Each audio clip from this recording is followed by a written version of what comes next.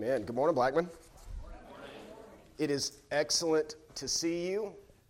If you are a guest with us, we're so happy that you are here with us this morning. My name is Brandon, and you are joining us in the third week of our series on sanctification called Becoming Like Jesus. We will be in Colossians 3 today. As you are turning there, I'm going to grab my table and kind of remind you where we've been in the series. So what we are seeing in this series is the reality that Jesus wants to rescue us and he wants to change us, right? And I can't take the time every week to remind you of how awesome that is, so I'm hoping you're carrying like the he wants to change us being really, really great from week to week. Like it's a really beautiful thing. Jesus wants to save us, and he wants to restore in us the image of Christ. He wants to remake us, to restore righteousness, goodness, peace, love, on and on. And last week we discussed that we have a part to play in that transformation that God wants to do in us through Christ, right? What was our part to play? This is not rhetorical. I will stand here until someone answers correctly. What is our part to play in the transformation of sanctification? Lord. Thank the Lord. We are to obey. So he's the Lord of the universe. He's the good Father who also gave himself for us, and he is making us new. Will we obey him? And today we're going to expand on that by looking at Become Like Jesus. And I read a chapter in a book recently by Kevin DeYoung that really helped me with this. He basically said, contrary to, maybe not how we think, but often contrary to how we live, that there's no single motivation for sanctification. There's no single thought, single tool, single way that works for us. We tend to find our favorite tool or our favorite incentive to help us obey, and then we live like that's all there is. And here's what I mean. Some Christians primarily, I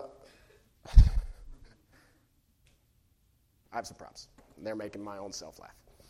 Some Christians primarily see duty as their motivation for sanctification. Right? Drill down into that discipline. And it's true. Like we looked very, very poignantly last week that this is a motivation for becoming like Jesus. Our King has commands for us. Jesus said, remember we saw last week, Jesus said that we should obey, and when we have obeyed, know we have only done our duty. That's Jesus' language. But of course, this is not the only thing that Jesus gives us. It's not the only tool. Duty is important, but God gives us so much more than just duty. God is trying to restore us like a 1950s ranch home with original plumbing and electricity. So duty's a great tool, but it's not the only one. Some people prefer the motivation of gratitude. Hold on. I got to have my power source, which I guess in this analogy is the Holy Spirit, but I didn't think too much about that, so. Hey, more powerful tool, I would say. Probably a more helpful tool than duty is gratitude. And here's what that means. You immediately sort of resonate with this one. The King of the universe left his throne to be born into a manger. He lived a life of suffering to be perfect in my place, to be perfect in your place. The being than which no greater being could be conceived did that, then went to the cross, then was buried in a tomb, then rose from the dead so that we could have life and have life in abundance. Being grateful for that goes a long way towards helping us live like Jesus, to experience being conformed into the image of Christ as Jesus. But again, that's only one tool.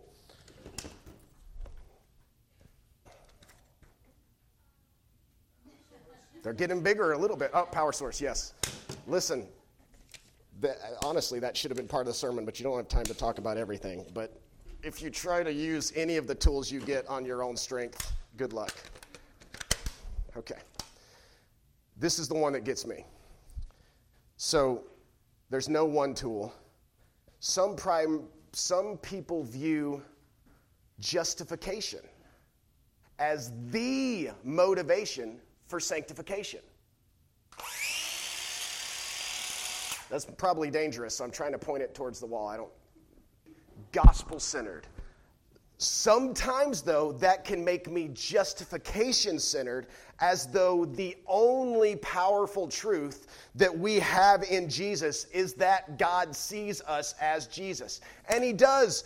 When God looks at you, if you have received the work of Jesus in your place, when God looks at you, he sees the perfection of Jesus every time. He says, perfect, justified. And as amazing as that is, the point of this author, Kevin DeYoung, is that we can't reduce the gospel to any single idea based on any single doctrine. We should never move away from the gospel. Instead, we should move deeper into the gospel. And what we do when we do that is we find a treasure trove of tools for our sanctification. DeYoung wrote this: there is no doubt that justification is fuel for sanctification, but it is not the only kind of fuel we will only remind people of our acceptance before God, as beautiful as it is. We will flatten the contours of Scripture. And then he goes on to say, oh, look at this. Oh, we're so pro. Good job, guys. I have no problem acknowledging that sin is always an expression of unbelief, but there are a lot of promises you can disbelieve at any moment. Justification by grace alone, through faith alone, is not the only indicative that I can doubt. I can disbelieve God's promise to judge the wicked, or his promise to come again, or his promise to give me an inheritance, or his promise to turn everything to my good. These are all precious promises, each one a possible remedy for indwelling sin. You get the idea? What he's saying is that the gospel isn't just one tool for the heart, it's the tool bag. This is not great. I'm not an artist. But inside of the gospel are countless strengths, motivations, promises, tools for becoming like Jesus. God wants to equip us and restore us through them. We are the 1950s ranch house with lead paint and asbestos. We are. The shortest explanation I've ever heard for the gospel is Jesus in my place. J.D. Greer said that. It's about the only way you can say the gospel in 4 words. How beautiful. Jesus in my place. Through the finished work of Jesus, he takes everything that we were, takes it away, and gives us everything that he is.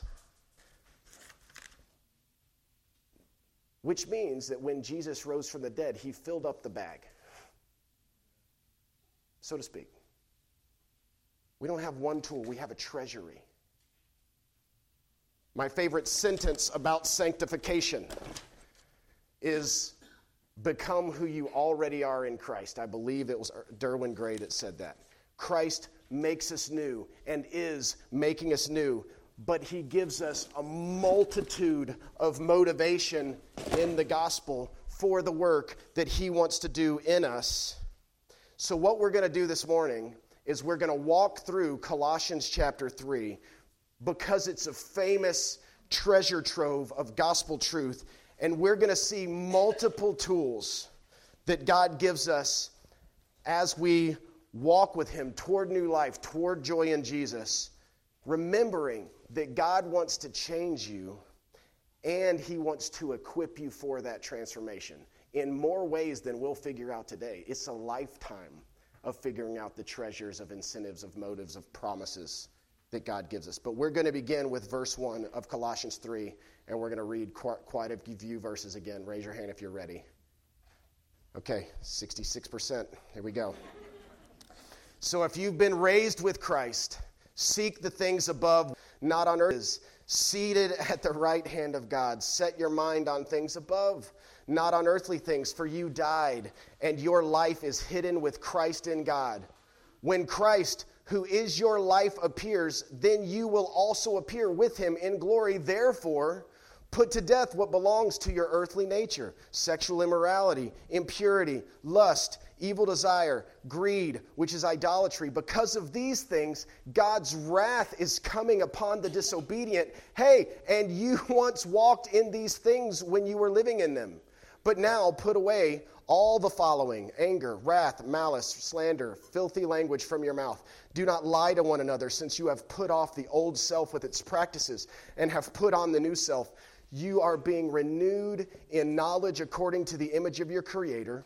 In Christ there is not Greek and Jew, circumcision and uncircumcision, barbarian, Scythian, slave and free, but Christ is all and in all. Therefore, as God's chosen ones, holy and dearly loved, put on compassion, kindness, humility, gentleness, patience, bearing with one another and forgiving one another if any has grievance against another. Just as the Lord has forgiven you, so you are also to forgive. Above all, put on love, which is the perfect bond of unity, and let the peace of Christ, to which you are also called in one body, rule in your hearts, and be thankful.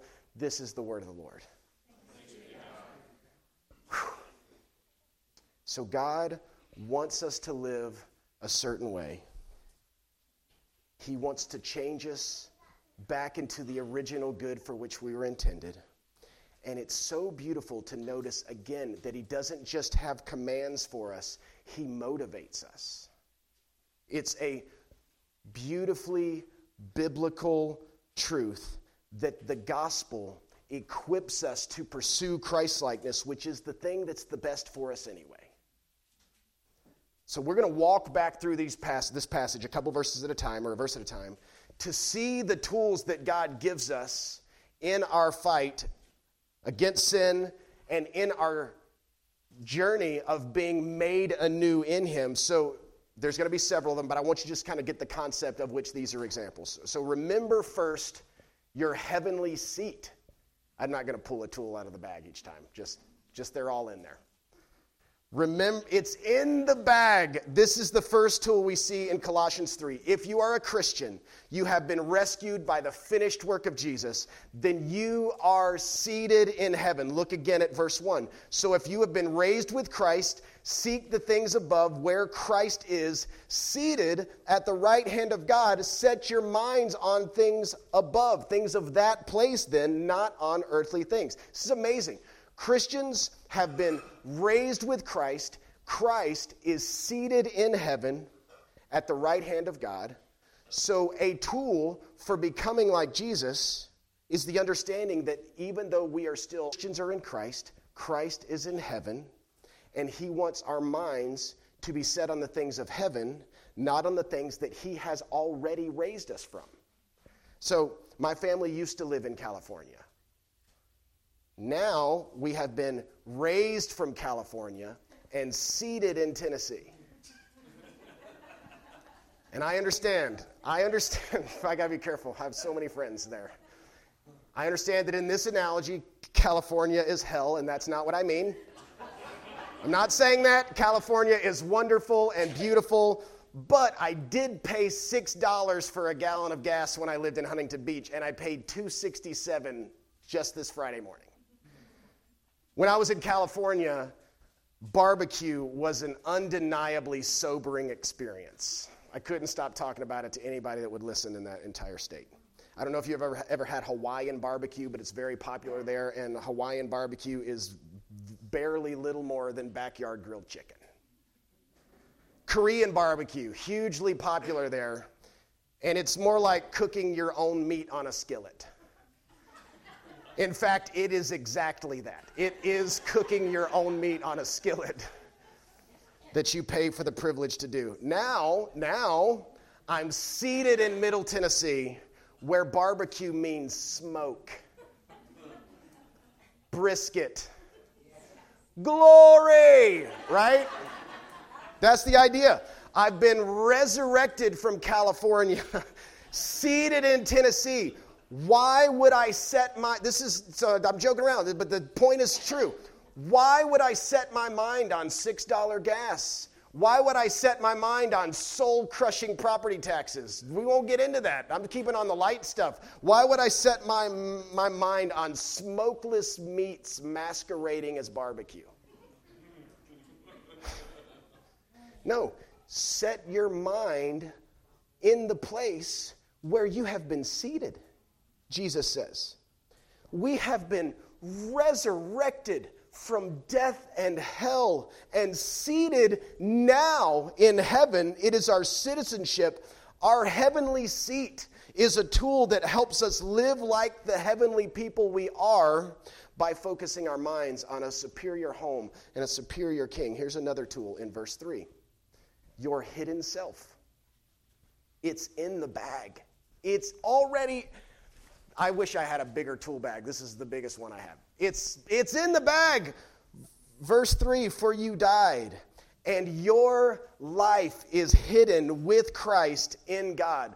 Remember your hidden self. You don't just have an old home, you have an old you. Christian, you died when Jesus died. Isn't that amazing? You rose when Jesus rose. Life, but your former life is hidden. And I don't know what all that means about your former life, but you do. It is hidden with Christ in God. Hidden. Hebrews 8:12 says, man, I'm doing a Weston Wax impression. For you're doing a me impression one way or the other. For I will forgive their wrongdoing, God says, and I will never again remember their sins. Hidden. Psalm 103:12 says, as far as the east is from the west, so far has he removed our transgressions from us. What an amazing motivation to reject sin. All the heartbreaking ways that we rebelled against the Lord of the universe are hidden, removed, forgotten. We don't just leave California. It is as though we never were Californians. Forgive me, California. And I won't bring them up again. It's very beautiful. There's a famous example shared by a guy named Saint Ambrose in the 300s. So he's been dead a while, and he knows how true this is about this motivation towards sanctification. He wrote, a certain youth left his home because of his love for a harlot, and having subdued his love returned. Then one day, meeting his old favorite and not speaking to her, she, being surprised and supposing that he had not recognized her, said, when they met again, it is I. But was his answer, I am not the former I. Christian, we are not the former we. Who you were is gone, hidden, buried. Galatians 2:20 says, I have been crucified with Christ, and I no longer live, but Christ lives in me. What a powerful tool for becoming like Jesus. All the ways that I'm gross, all the ways that I fall short, all the ways that I failed are hidden with Christ in God. You don't need to think like where you used to live or act like who you used to be. Let's look at the next one. Your future glory. It's in the gospel. It's already in there. This is in verse 4. When Christ, who is your life, appears, then you will also appear with him in glory. Unreal. Guys, this is really unbelievable. Maybe we don't talk about this enough. Let's give it a couple minutes. Such an amazing motivation for becoming like Jesus. Paul is hinting at to these Colossians that Jesus is going to return for his people, he is going to rule forever, and he is going to glorify his people and reign with them. Remember from week 1 of this series, we saw that those he foreknew, he predestined to be conformed to the image of Christ. That's what we're about. Those he foreknew, he called. Those he called, he justified. Those he justified, he glorified. Way better. Good job, guys. He glorified. The word glory here in verse 4 means majesty. It means magnificence for us. That feels weird. We will have Christ-likeness in majestic fullness. We will have magnificence. Just a gift. Here's your magnificence. It's in the bag, already set in stone. We'll have a glory that we cannot fathom now when we reign forever in the image of God. That changes how you wait for that future. Like the tool is, I am one day going to be magnificently reigning with Christ forever. That's quite a promotion. 6 or 7 years ago in my career, there was about a 2-year stretch where I was leading the marketing team for adult publishing at Lifeway, but I knew I had been tapped to lead the adult publishing team at Lifeway. And knowing that was coming actually helped transform me, that's why they do it, actually helped transform me into the publishing leader of Adult Bible Study. I wore shirts with buttons. They don't fit me anymore. I prepared intensely for meetings. I didn't just go to meetings to represent marketing. Of course not. I went to have my mind transformed into the leader of Bible study publishing. I didn't want to just think about our promotional activity. I wanted to impact inventory. I wanted to understand publishing cycles. I wanted to know about author relationships, on and on. I knew that what awaited me was more magnificent, more glorious, and living in light of that helped shape me, helped change me into that. And I was just selling Bible studies. Just at the end of the day, we were selling Bible studies. Christians, we are awaiting the day set in stone when we will reign in glory with Christ forever. 2 Timothy 2:11 says, if we died with him, we will also live with him. If we endure, we will also reign with him. What a tool for our transformation, and it's already in the gospel. Let's look at another one. Oh man, your wrath replacement is already in the bag. Do you think about it? Do you use it? Do you let it renew you? Let's continue reading in verse 5. Therefore, put to death what belongs to your earthly nature. And again, pause. God gives us commands. That is a strong but gracious command to put to death the things that lead to death. Man, he's good.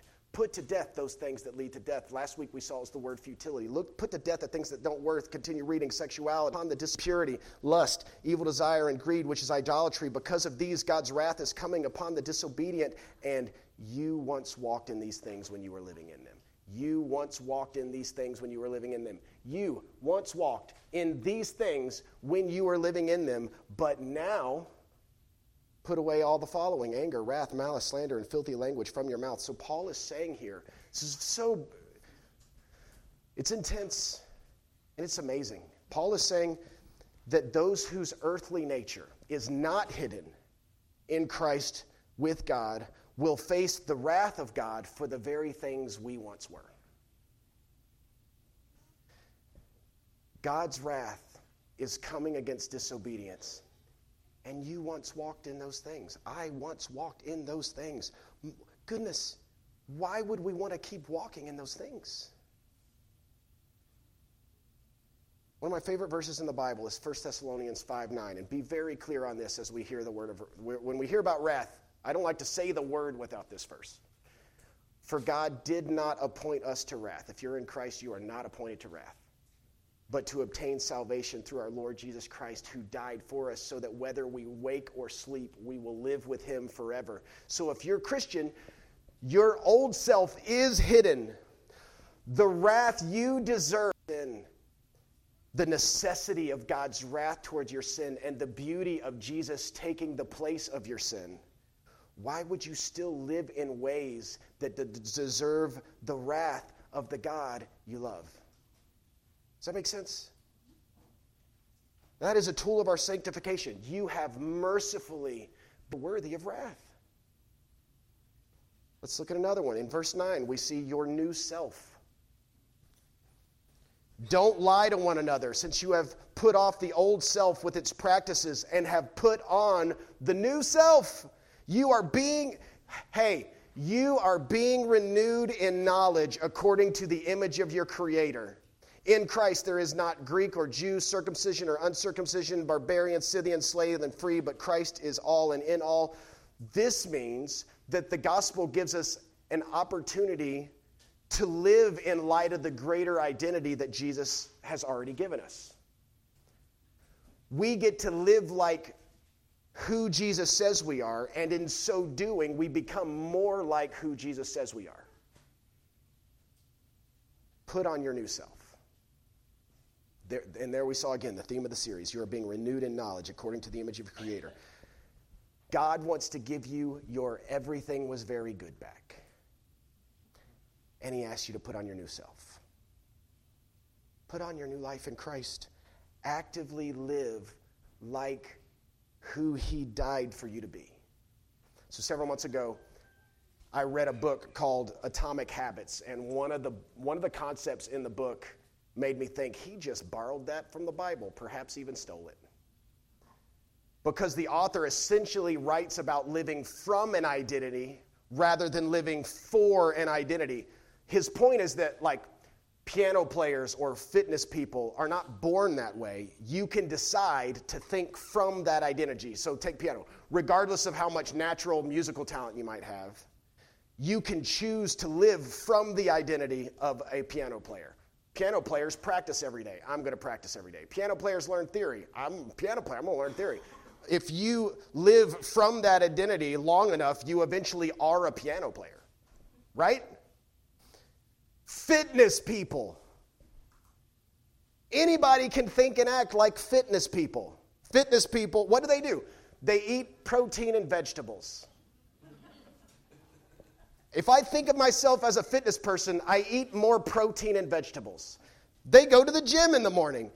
I'm going to think of myself as a fitness person, and I'm going to go to the gym in the morning.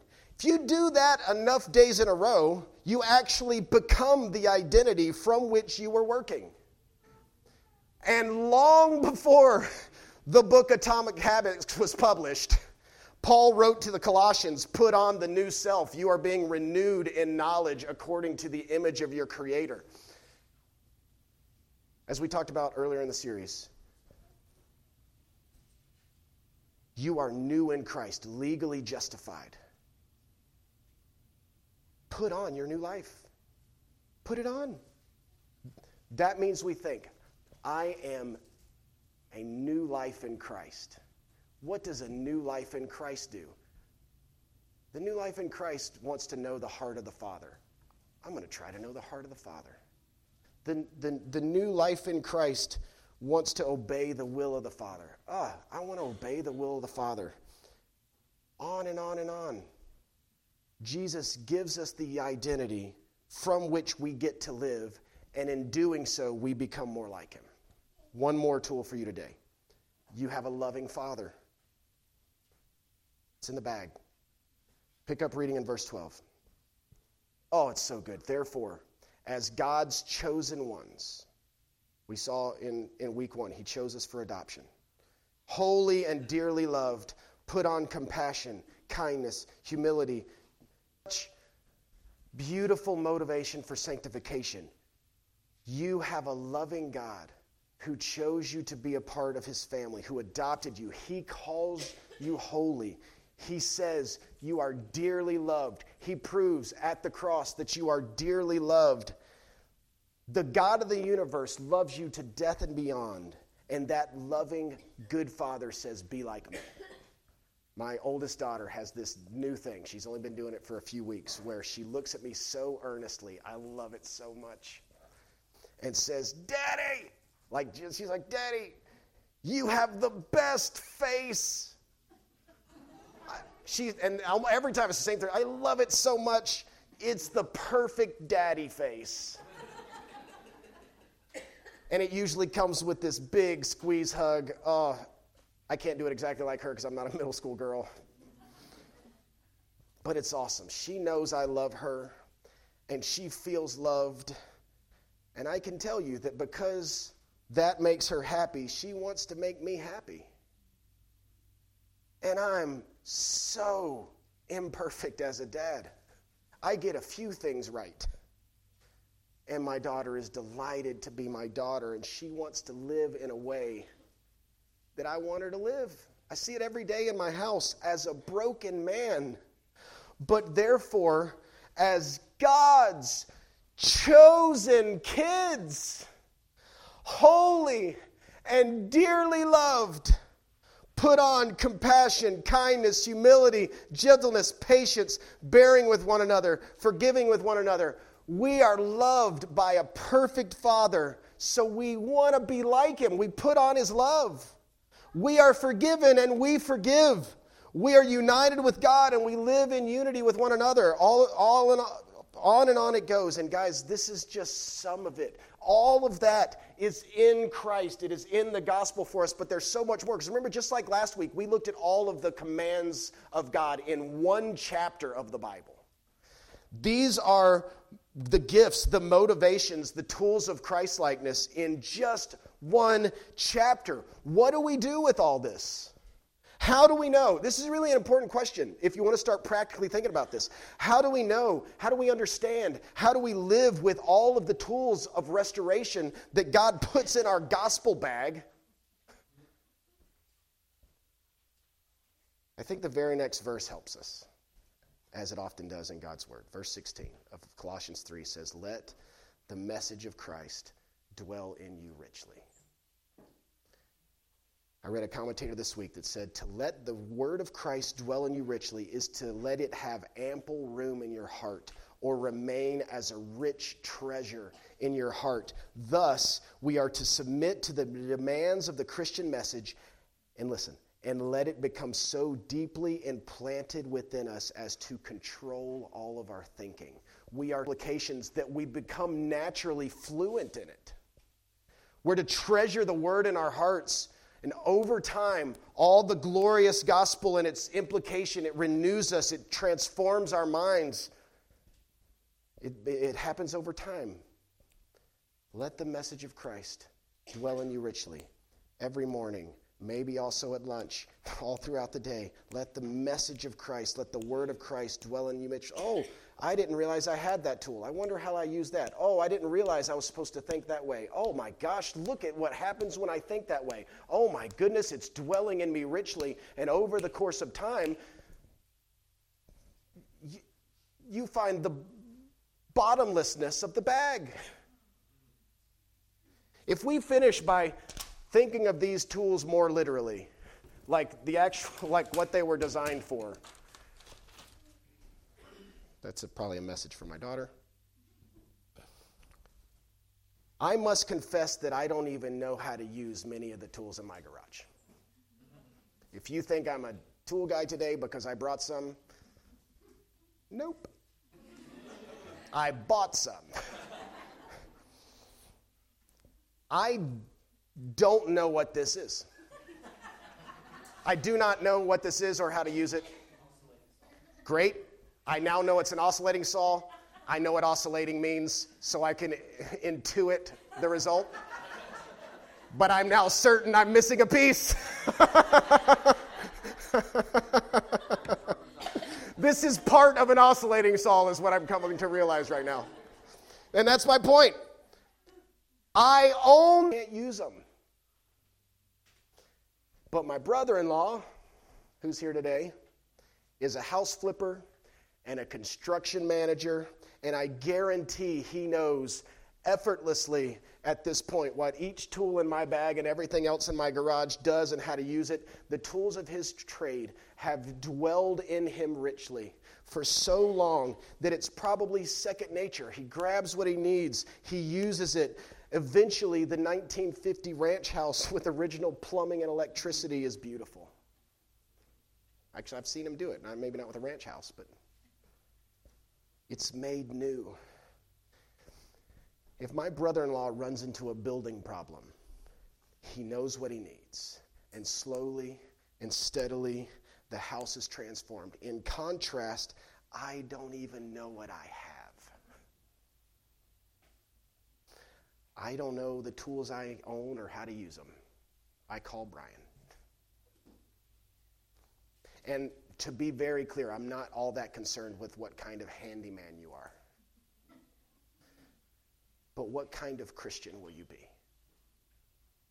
Will you know and treasure and use the cross-bought motivations of Christ-likeness? It's so dumb to think of them as tools right now, but God died to fill the bag so that he could restore to you what you lost. Let the message of Christ dwell in you richly. And I want to finish with one last point. Because the tools are yours either way. These are mine right now in my garage, whether I ever learn their names or how they might help my life. The promises are for you. The gift is for you. Jesus never asked anybody to buy the tool. If God is for us, who could be against us? He who did not spare his own son, but gave him up for us all, how will he not also, along with him, graciously give us all things? You don't have to die for the bag. You don't have to work for the bag. Jesus did it. God wants to give you his gifts, his motivations, his incentives, his mind, his action, and then he wants to use them to conform you into the image for which you were originally designed. What a good God. What a good God. We're going to pray now, and as we pray, what I want you to ask today is, how does God want to lead you this week to let the message of Christ dwell in you richly? There may be something that jumped out to you today that is like, man, I know God wants to change how I think or the change that I act in light of that particular motivation that is already within the gospel that he has secured for me in Christ. Beyond that, how do you live in such a way that helps you know the tools of your trade? That helps you effortlessly, sometimes, with great effort, other times, know what you have at your disposal, know who you are in him, and how to respond. And if our pastors and prayer team can pray with you in any way about this right now, we would love to. Otherwise, we're going to stand here and sing at you. And I don't know the words without looking at the screen. So I'll just stand there and stare at you. So let us pray. Let us pray with you. Let us be praying for one another this week that the word of Christ, the message of Christ, will dwell in us richly. Father, you give us so many good gifts. We only looked at a few. We could never look at them all. It's an inexhaustible supply. I pray that our hearts would be grateful. I pray, Jesus, that we would see you as the great sacrifice who secures our rescue and is securing our joy. God, would we long for the day when we are with you and glorified in you and reigning beside you forever. Will you make us those people now in Jesus' name? Will you let us live in your kingdom now in Jesus' name? Will you let us live as your becoming whole children now in Jesus' name, and help us to know what you have given us and how you want to lead us to transform us into the image of Christ. In his name we pray. Amen.